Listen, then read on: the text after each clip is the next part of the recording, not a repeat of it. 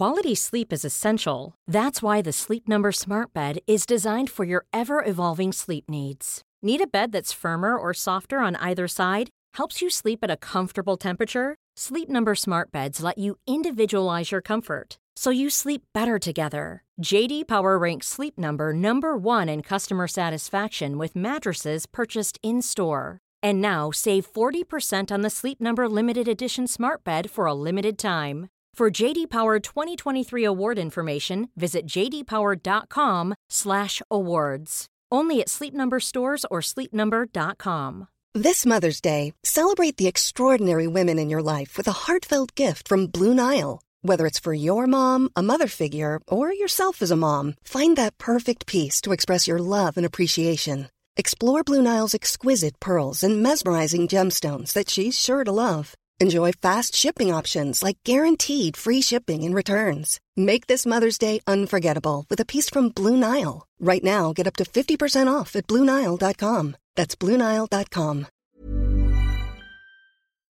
It was at 11:02 a.m. on an August morning in 1945 that America dropped the world's most powerful atomic bomb on the Japanese port city of Nagasaki. The city was flattened to the ground as if it had been swept aside by a broom. More than 70,000 Japanese were killed.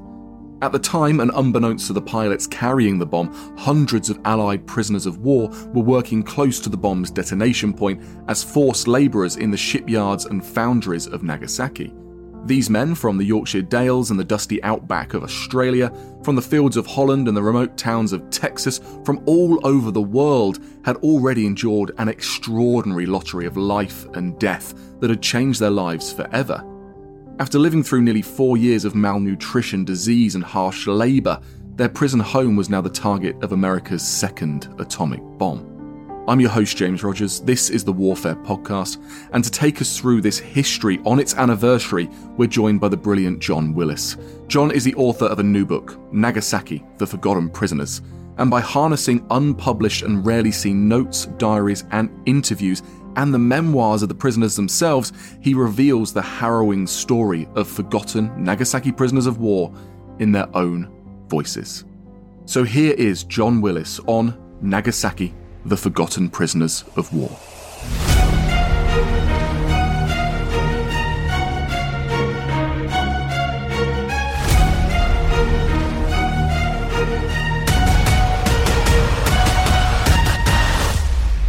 Hi John, welcome to the Warfare Podcast. How are you doing? Very good, thank you, James. Great to have you on the podcast, and congratulations on your new book. Thank you. I'm really excited about it. It's the most complex book I've written, and I've really enjoyed battling with the complexity of the story. Well, I've been working on Hiroshima and Nagasaki for a number of years, looking at it from very much the American strategic point of view about how and why those targets were chosen, the impact and the aftermath of that in terms of civilians, but also the political repercussions as the United States started to move towards this idea of one world or none. The idea that they didn't want to see that scale of destruction in the world ever again. So you had to unite as a global community to put the atomic bomb, atomic power into international hands, international control, so it didn't proliferate. Now we know that didn't work, and that's a matter for another time. One thing that I have not seen is a book dedicated to the prisoners of war, the Allied prisoners of war that were around and based around Nagasaki at the time of this explosion. What is it that made you want to focus on this slice of the history? It's an extraordinary story, and I'd been to Hiroshima myself as a young documentary maker, so it was a subject I was interested in and connected to. So I was absolutely astonished when I discovered that there were several hundred prisoners of war in two camps when the atomic bomb was dropped on them. It was the sort of ultimate in friendly fire. I think that's definitely one way of putting it, isn't it? Do you know if this was a consideration, if there was any talk at all? Because I've not seen it in my documents, that this was going to be quite a big, substantial cost to Allied prisoners of war, or at least a risk to them by dropping it on this particular site. Nagasaki was chosen, if I remember, because of the Mitsubishi aircraft plant in Nagasaki. But was any of this weighed up against the fact that Allies would be caught up? I think it's quite possible that it was. Mitsubishi had a major shipyard. They obviously built some really smart aircraft. So they were a major part of the industrial military complex. So that's why it was chosen. But it wasn't top of the list. They were aiming for another city that day, Kokura, where the main arsenal was. And that was what the target of that bombing raid was going to be. Nagasaki was a substitute next on the list, and it was quite close to Kokura. So when Kokura was covered in smoke or cloud cover, it's never been quite clear what it is. It might have been smoke from a previous bombing raid, or it might have been cloud cover, but they couldn't see the target. They were running low on fuel then. So we'll go to Nagasaki. And it may be that Nagasaki was never in the list, that one of the factors was that there were Allied prisoners of war there, which made it probably number 5 or 6 on the list as opposed to number 1 or 2. And of course, in Hiroshima, there were maybe 2 or 3, but there were no prisoner of war camps in Hiroshima. And there weren't any in Kokura either. So it might have been a factor, but in the end, of course, they had no option. If they had a choice, they had to drop it on Nagasaki in one bomb run, or basically they had to drop it in the sea.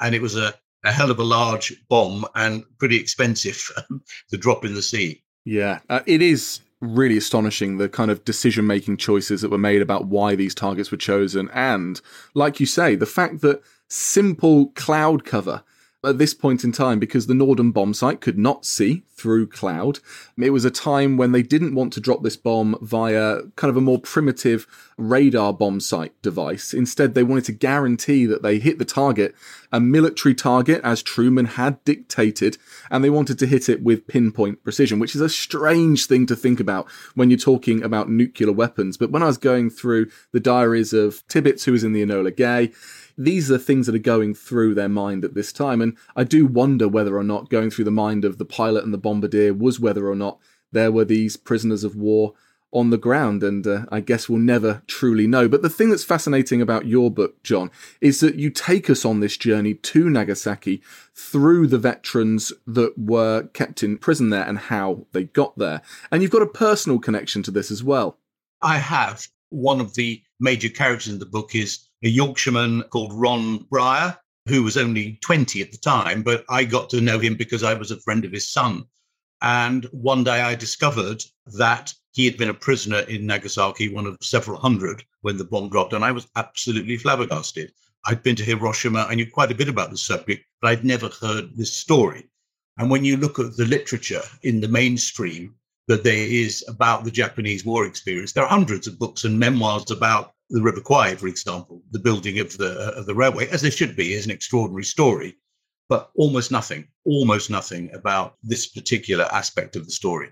So how did he end up at Nagasaki? Take us through his journey to give us a flavour of the book and so many other journeys that you follow.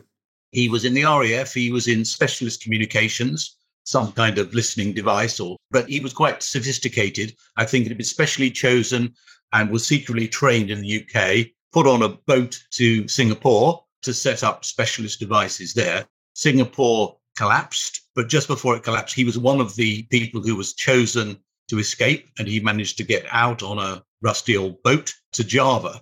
And it was in Java that he was picked up after the surrender of Java in 1942. And although the Allied forces surrendered under the leadership of the Dutch, he and a small group decided that they were going to try to escape, try to find a boat to escape. So they marched through the jungle for about 100 miles. And they just were getting to the place where they thought there might be a boat when a large Japanese patrol saw them. And straight away, a Japanese officer just put the gun right into his temple and said, "Do you have a weapon? Do you have a weapon?" And in halting English. Fortunately, he'd thrown his gun away a few seconds before, and he was able to honestly say no. So the man who he described as having really hard eyes just lowered the gun. And when he discovered they were in the RAF, he said, English, all Nippon now. And that was it. So he was picked up in Java. And Java was because it was a long way from Tokyo, the rules of what happened with prisoners of war hadn't really been drawn yet. So it was, I think, more barbaric. In many ways, it was, if there was an infraction of the rules, you're quite likely to get executed, which probably wouldn't have happened in Singapore, say. Yet on the other hand, there was still quite a lot of ability to have some leisure. And so it wasn't punishing the physical circumstances, but my word, if you broke the rules. So in one of the camps he was in, 3 Dutchmen who lived on Java decided, because they'd done it before, to visit their wives. So they escaped out of the camp and went to visit the wives. They came back. They hadn't realized the rules had changed. And, they were bayoneted to death. And as a warning, they were hung on the barbed wire for a couple of days. So I think this sort of thing made him realize that to survive, you had to be pretty smart. You couldn't afford to break the rules or get caught breaking the rules. But as the war starts to turn for Japan after 42 through 43, does his treatment start to get worse? Does he get moved on to different camps? He gets moved on to several camps in Java, and then he was one of the early ones shipped out to Japan on what they call a hell ship, a rusty old bucket with lots of soldiers and sailors and airmen in the hold in the most appalling conditions. But I think that as the war went on, certainly in their homeland, the Japanese were running out of food. So, of course, feeding, even though they were working, building ships or working in foundries or mines, feeding your thousands of prisoners of war was a struggle, because actually the local community were getting short of food as the Japanese started to realize that the war was going away from them. And the war was most certainly coming to their shores. As we move forward through this history, at what point was he transferred over to Nagasaki? And what did he find there? Were there many prisoners from earlier in the war, from Singapore? Was it an international mix? Was it just British? How were the camps set up? He was on a fairly early draft. So when he arrived there, he was just in a small group of about 8 or 10. He went on a hell ship. It was pretty rough, but it wasn't torpedoed. Many of them were torpedoed with absolutely huge loss of Allied lives. They went on a train not from Nagasaki. They landed at another port called Moji, down on the train. And it was pretty basic and primitive. Barracks, a sort of cesspit, toilet, somewhere to eat, very crowded. And he had to march several miles every day to work in the Mitsubishi shipyard.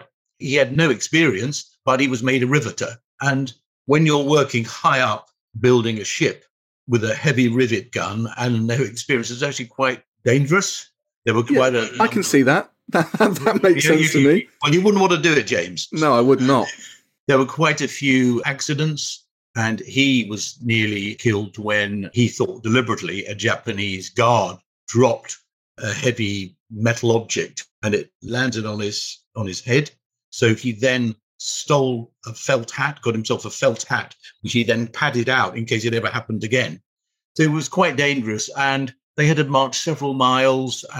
So at the end of the day, they would, they'd walk 5 miles. They'd work all day in the heat, very heavy due to it. They would then march back. Every now and then they might get a communal bath. They'd have some soup, watery soup, bit of rice. Maybe the soup might have some fish heads in it, or perhaps a bit of vegetable or seaweed.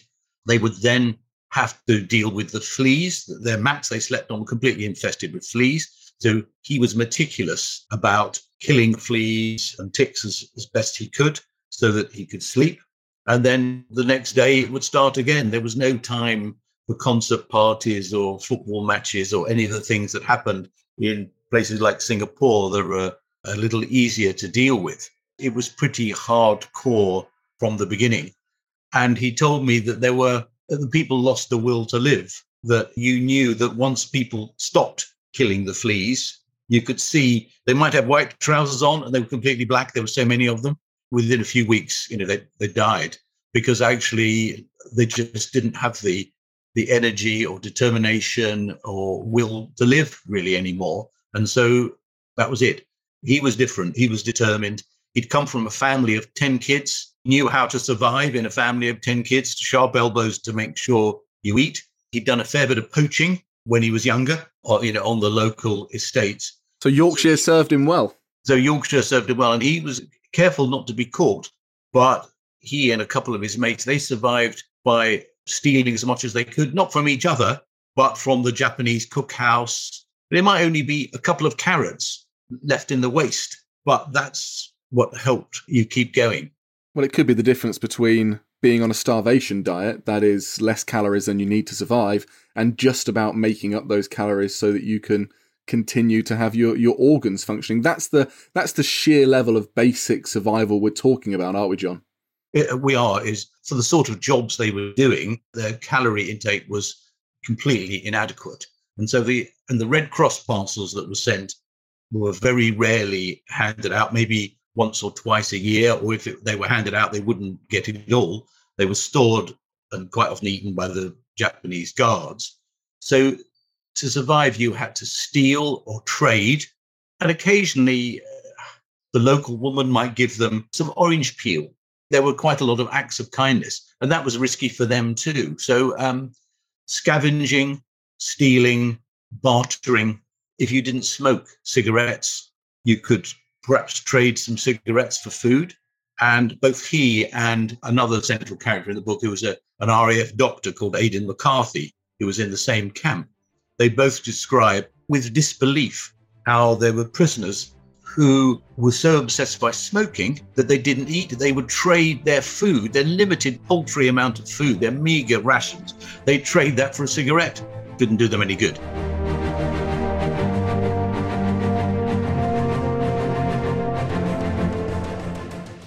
Move over Rome, move over Greece. This month on The Ancients, we're heading to the Americas, North, Meso and South. Join us every Sunday this August as we explore this area of the world's extraordinary distant past with leading experts. From the rise and fall of Teotihuacan to the mysterious Nazca Lines. A journey through the ancient Americas, every Sunday this August on The Ancients from History Hit.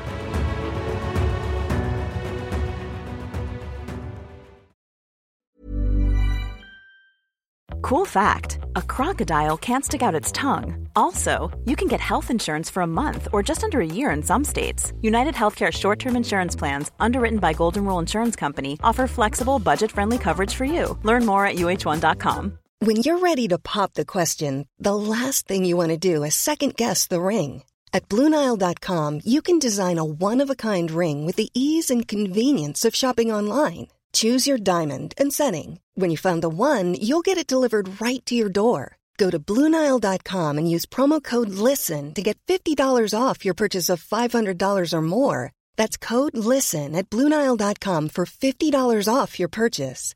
BlueNile.com, code LISTEN. There's never been a faster or easier way to start your weight loss journey than with PlushCare. PlushCare accepts most insurance plans and gives you online access to board-certified physicians who can prescribe FDA-approved weight loss medications like Wegovy and Zepbound for those who qualify. Take charge of your health and speak with a board-certified physician about a weight loss plan that's right for you. Get started today at plushcare.com/weight loss. That's plushcare.com/weight loss. plushcare.com/weight loss.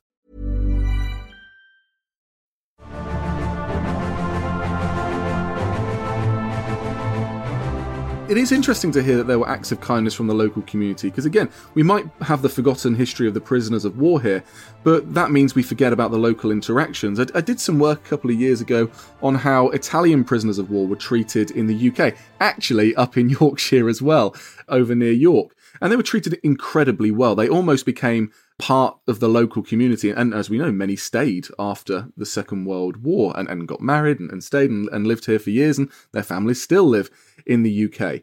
Was there that level of local interaction, or was it just a really quite rare act of kindness?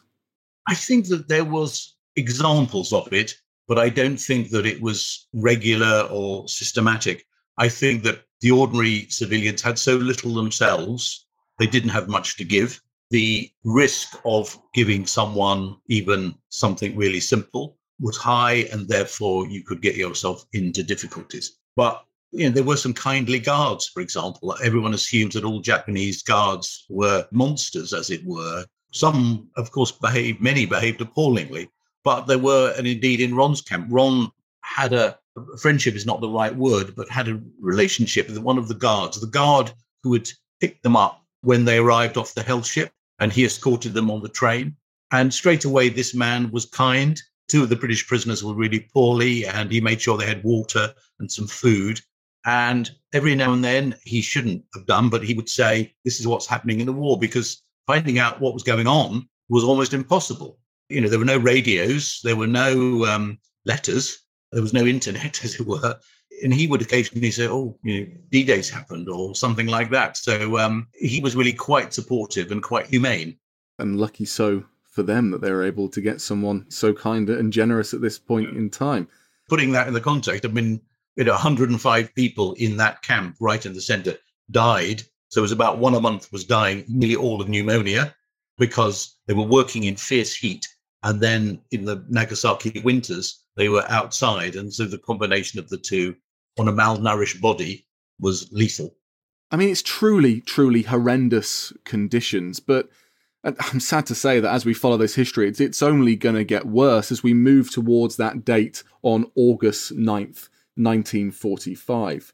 Can you take us through that day, through the eyes of the prisoners? It was a normal day. It was a bright day. And actually, because there'd been a bombing raid on the 1st of August, the first Tokyo and other big cities had been firebombed, but Nagasaki had escaped. But there was a major bombing raid. And curiously, 2,500 Japanese civilians were killed in that raid. And I think 1 POW. But it saved their lives because they managed to persuade the Japanese that they could build some air raid shelters. Not air raid shelters in the way that we might imagine it. They were little ditches with a concrete covering, but they were really important. So the day began, and because basically the war machine in Japan had stopped almost, they weren't making new ships or planes or repairing them. There wasn't so much work to do. So they were repairing damage from this raid on the 1st, repairing a bridge, moving some rubbish. Ron himself was repairing the roof of an air raid shelter. So they're all doing different things. And about half an hour before the bomb dropped, some of them, the Australians, were told they'll go back into the camp. And they thought they had light duties and wanted to stay out, but they came back into the camp, which again saved their lives because it meant they were inside rather than outside when the bomb dropped. And then 11 o'clock, on hears bomber, not a Japanese plane, and he looks up and sees a parachute and thinks, is someone parachuting out? Well, of course, the bomb was held underneath a parachute. It came down slowly and it detonated it didn't hit the ground, it detonated above the surface. He saw it coming down, and then suddenly he was hit by a flash, which he described as blue and yellow and white. There was sort of almost liquid in intensity. The shelter came down on top of him. At the same time, other prisoners were knocked to their feet, knocked off a roof. They were all absolutely staggered by the brightness. It was like 1,000 arc lights. That sort of level was the descriptions. And some of them eventually managed to find their way through the rubble. Some of them were killed, the ones who were outside or had been hit by some debris. And it had gone. As one of them said, it was as if Nagasaki had been swept aside by a giant broom. The camp they were in had been flattened. The guard room, cookhouse, barrack had just been flattened to the ground. And they were completely dazed about what to do. And then he saw 100 Japanese workmen from right next door running, he described panting like wild animals who were being hunted. And they just ran past him, completely oblivious to him. They ran past him and headed for the hills above Nagasaki for apparent safety. And he could see that they had, blistered arms already. They were hanging down like rags. And one of the guards, I don't know whether it was the one who was kindly, but one of the guards just sort of followed them in his signals. And so the British survivors and the Dutch and the Australians all started to head for the hills. And when they looked down, Nagasaki was alight. There was fires everywhere. There were little skeletons of buildings here and there, but basically not all that much. That's where he spent the first night. But he was worried about his closest friend and looked down on the camp and thought he saw some movement. So he and a friend went back down to the camp to try to find his friend, which he did, and he was injured. But amazingly, he found his rucksack, he had a rucksack which had old copies of a magazine published in a camp in Java in them, and some more personal things that he'd kept with him. And it was like it got a neon sign saying, "Find me." So he found that, stuffed some corned beef from the cookhouse because it had just been, blown down into the bag, and feeling the intensity of the heat helped his friend out, and they made it back up to the top of the hill. So that was what happened. And the stories are similar for other people. What was extraordinary about it is that the camp, there were two camps, but this camp was just over a mile from the detonation point, and everyone inside a mile was killed. So they were just literally right on the edge of safety. And one of Ron Breyer's friends came out of the camp and saw a dead Japanese there. So, within a few yards, there were dead bodies. So they were very lucky that they had been in shelters or inside rather than outside.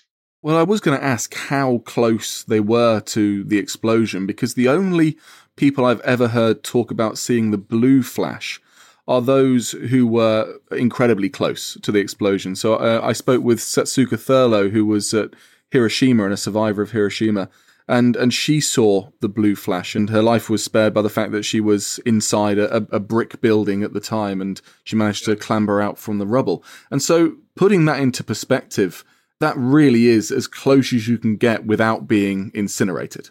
I think it is. People died. There was a lot of loss of life up to 2.5 miles away from the detonation point, but they were mainly people who were outside. Those who were lucky enough, and it was random, that the British, Australian and Dutch prisoners of war were inside, they survived. 8 were out of 195 in this camp, only 8 died. And the second camp, which was 5 miles away, the windows were blown out, debris was flying all over the place, but that was 450 people, and they were fine.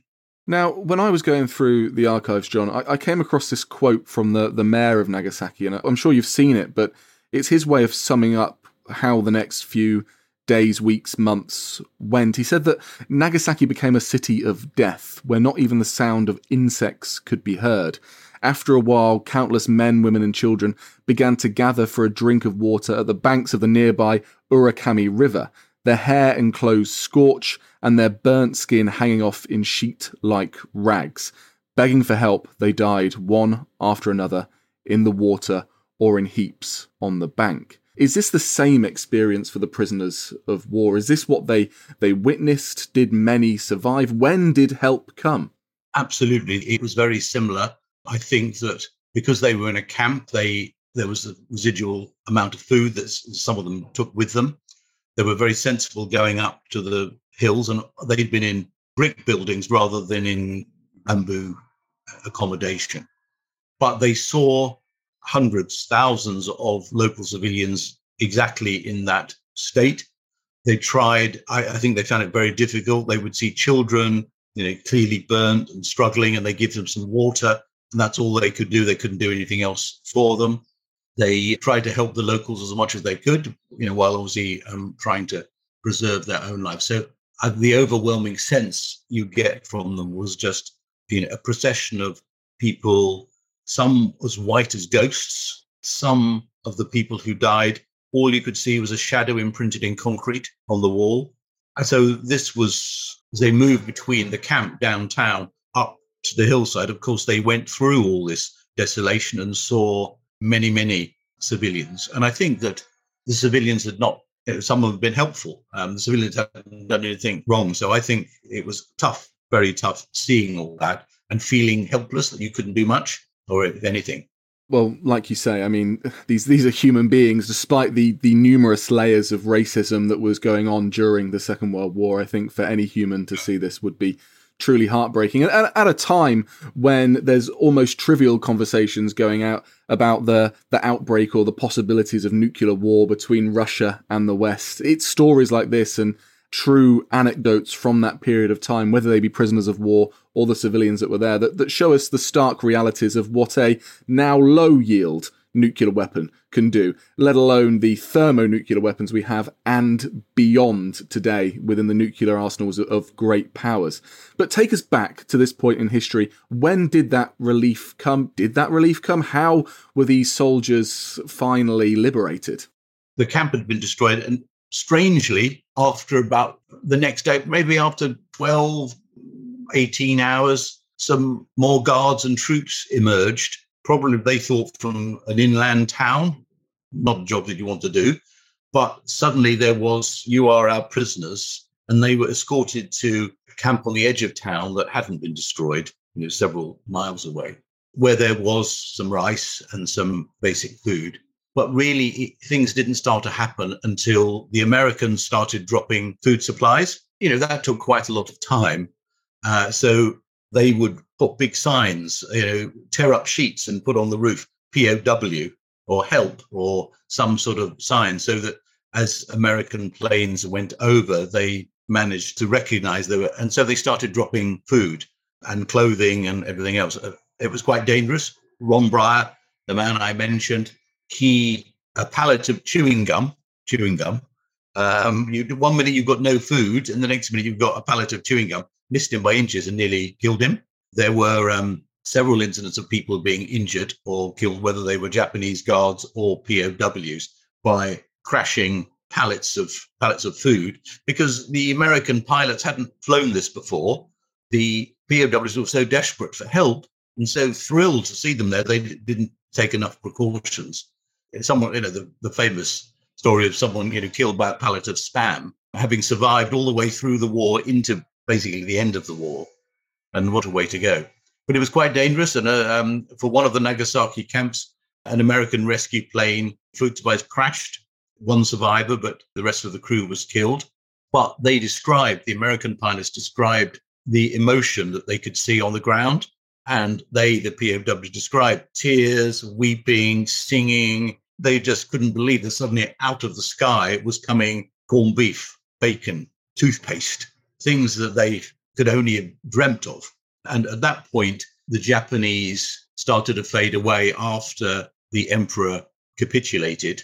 Then the Japanese guards, fearing probably reprisals or similar, just disappeared off, fearing that they might be arrested for crimes, or so they disappeared off. So they were then running the camps themselves, and they were still there, and some were getting frustrated because the Americans had not arrived en masse to take. They were dropping food, but weren't going to transport them out.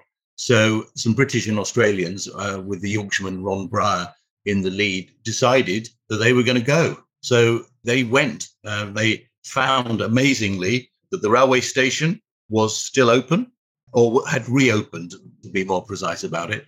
And Ron said he couldn't believe that there was so much debris piled up that a train could get through. But eventually a train got through, and the guard asked them for money for the ticket. And they said, get Mitsubishi to pay. We've worked for them for long enough, was what they said. I mean, that's fair enough. Which was fair enough. And they got the train. It took them 2 or 3 days. They had to sell some clothing, shoes for food. A station master gave them shelter and was kind. And they eventually finished up in a place called Kanoya. And there were 2 American GIs on the platform who just said sort of, welcome, guys. Do you want some chow? Get in the back of the truck. And they couldn't believe it. They said, we sat there eating macaroni cheese pie and we were free. And we said, we'd come from Nagasaki. And the Americans said, no, you didn't. No one survived that. How did you survive? But they did. So that's what some British and Australians did. And then eventually they found their way home, boats to the Philippines or somewhere else. And they've eventually been over in San Francisco, up the coast to Canada. Heroes welcomes all the way. And then across Canada by train, where they picked up converted liners like the Queen Elizabeth and the Queen Mary, the Queen Elizabeth, and went back to the UK. And then skip forward and meet you. and the rest is history. Yeah, well, of course, all of them were shaped and marked by their experiences. Some were traumatized. Some had physical illnesses for a long time. Ron Breyer took an interesting route to come to terms with it, which was about reconciliation. So he wrote to Mitsubishi and said, is the shipyard still opening? What's happening? I worked there. And someone from Mitsubishi sent him back some photographs, and they started a correspondence. And they weren't friends, but they just informed each other. And eventually he went out to Nagasaki, and I went with him, because at that point, the local authority, the local council, was inviting, there was a peace park and a peace memorial, and was inviting POWs back to Nagasaki, a few every year. And Ron Breyer went back, and I went with him. And that must have been an astonishing trip where you learnt so much about this. And thank you, John, for bringing that history and that lived aspect of the history to us to cast some light on, like you say, this forgotten aspect of Nagasaki. Can you tell us the name of the book, when it's out, and where we can buy it? Yes, it's called Nagasaki, The Forgotten Prisoners. It's out in the UK on the 2nd of August, just a week before the 9th of August anniversary that you mentioned early on. It comes out in the US on the 11th of October and Australia the 23rd of November. And I said, why are they all different times? And they say, we put the books on a very, very slow boat and it takes a long time to get them down to Sydney. But they'll be there. So for our listeners around the world, they will be there after the anniversary, but with you soon. And for those who are listening in the UK, well, you can go out and you can buy them today, because this episode is going out as our special anniversary edition to remember Nagasaki. John, thank you so much for your time. You're always welcome on the Warfare Podcast. James, thank you very much.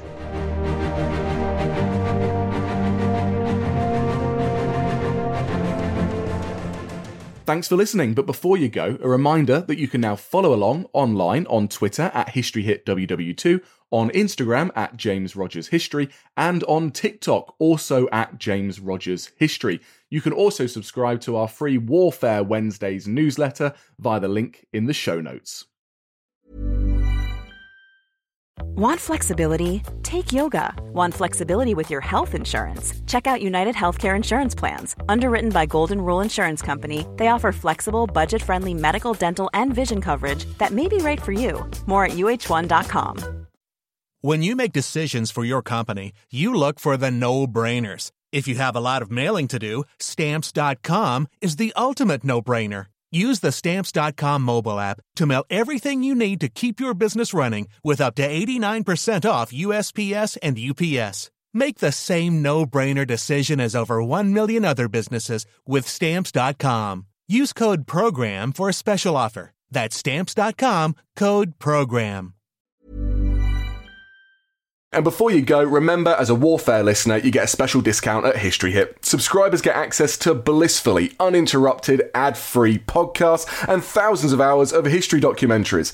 You've got everything from the American Revolution to my own documentaries like Traces of War, Weapons of War, and 24 Hours in Normandy, where I follow in the footsteps of the Green Howards on D-Day, from their beach landings to being awarded the Victoria Cross, and all the way through their first day where they made it 7 miles inland, further than any other British or American unit. So head over to historyhit.com/subscribe or follow the link in the show notes and use the code WARFARE to get 50% off your next 3 months. That's the code WARFARE to get 50% off. And if you're an Apple listener, you can subscribe for new ad-free episodes within the app. So give it a go. I know you're gonna love it.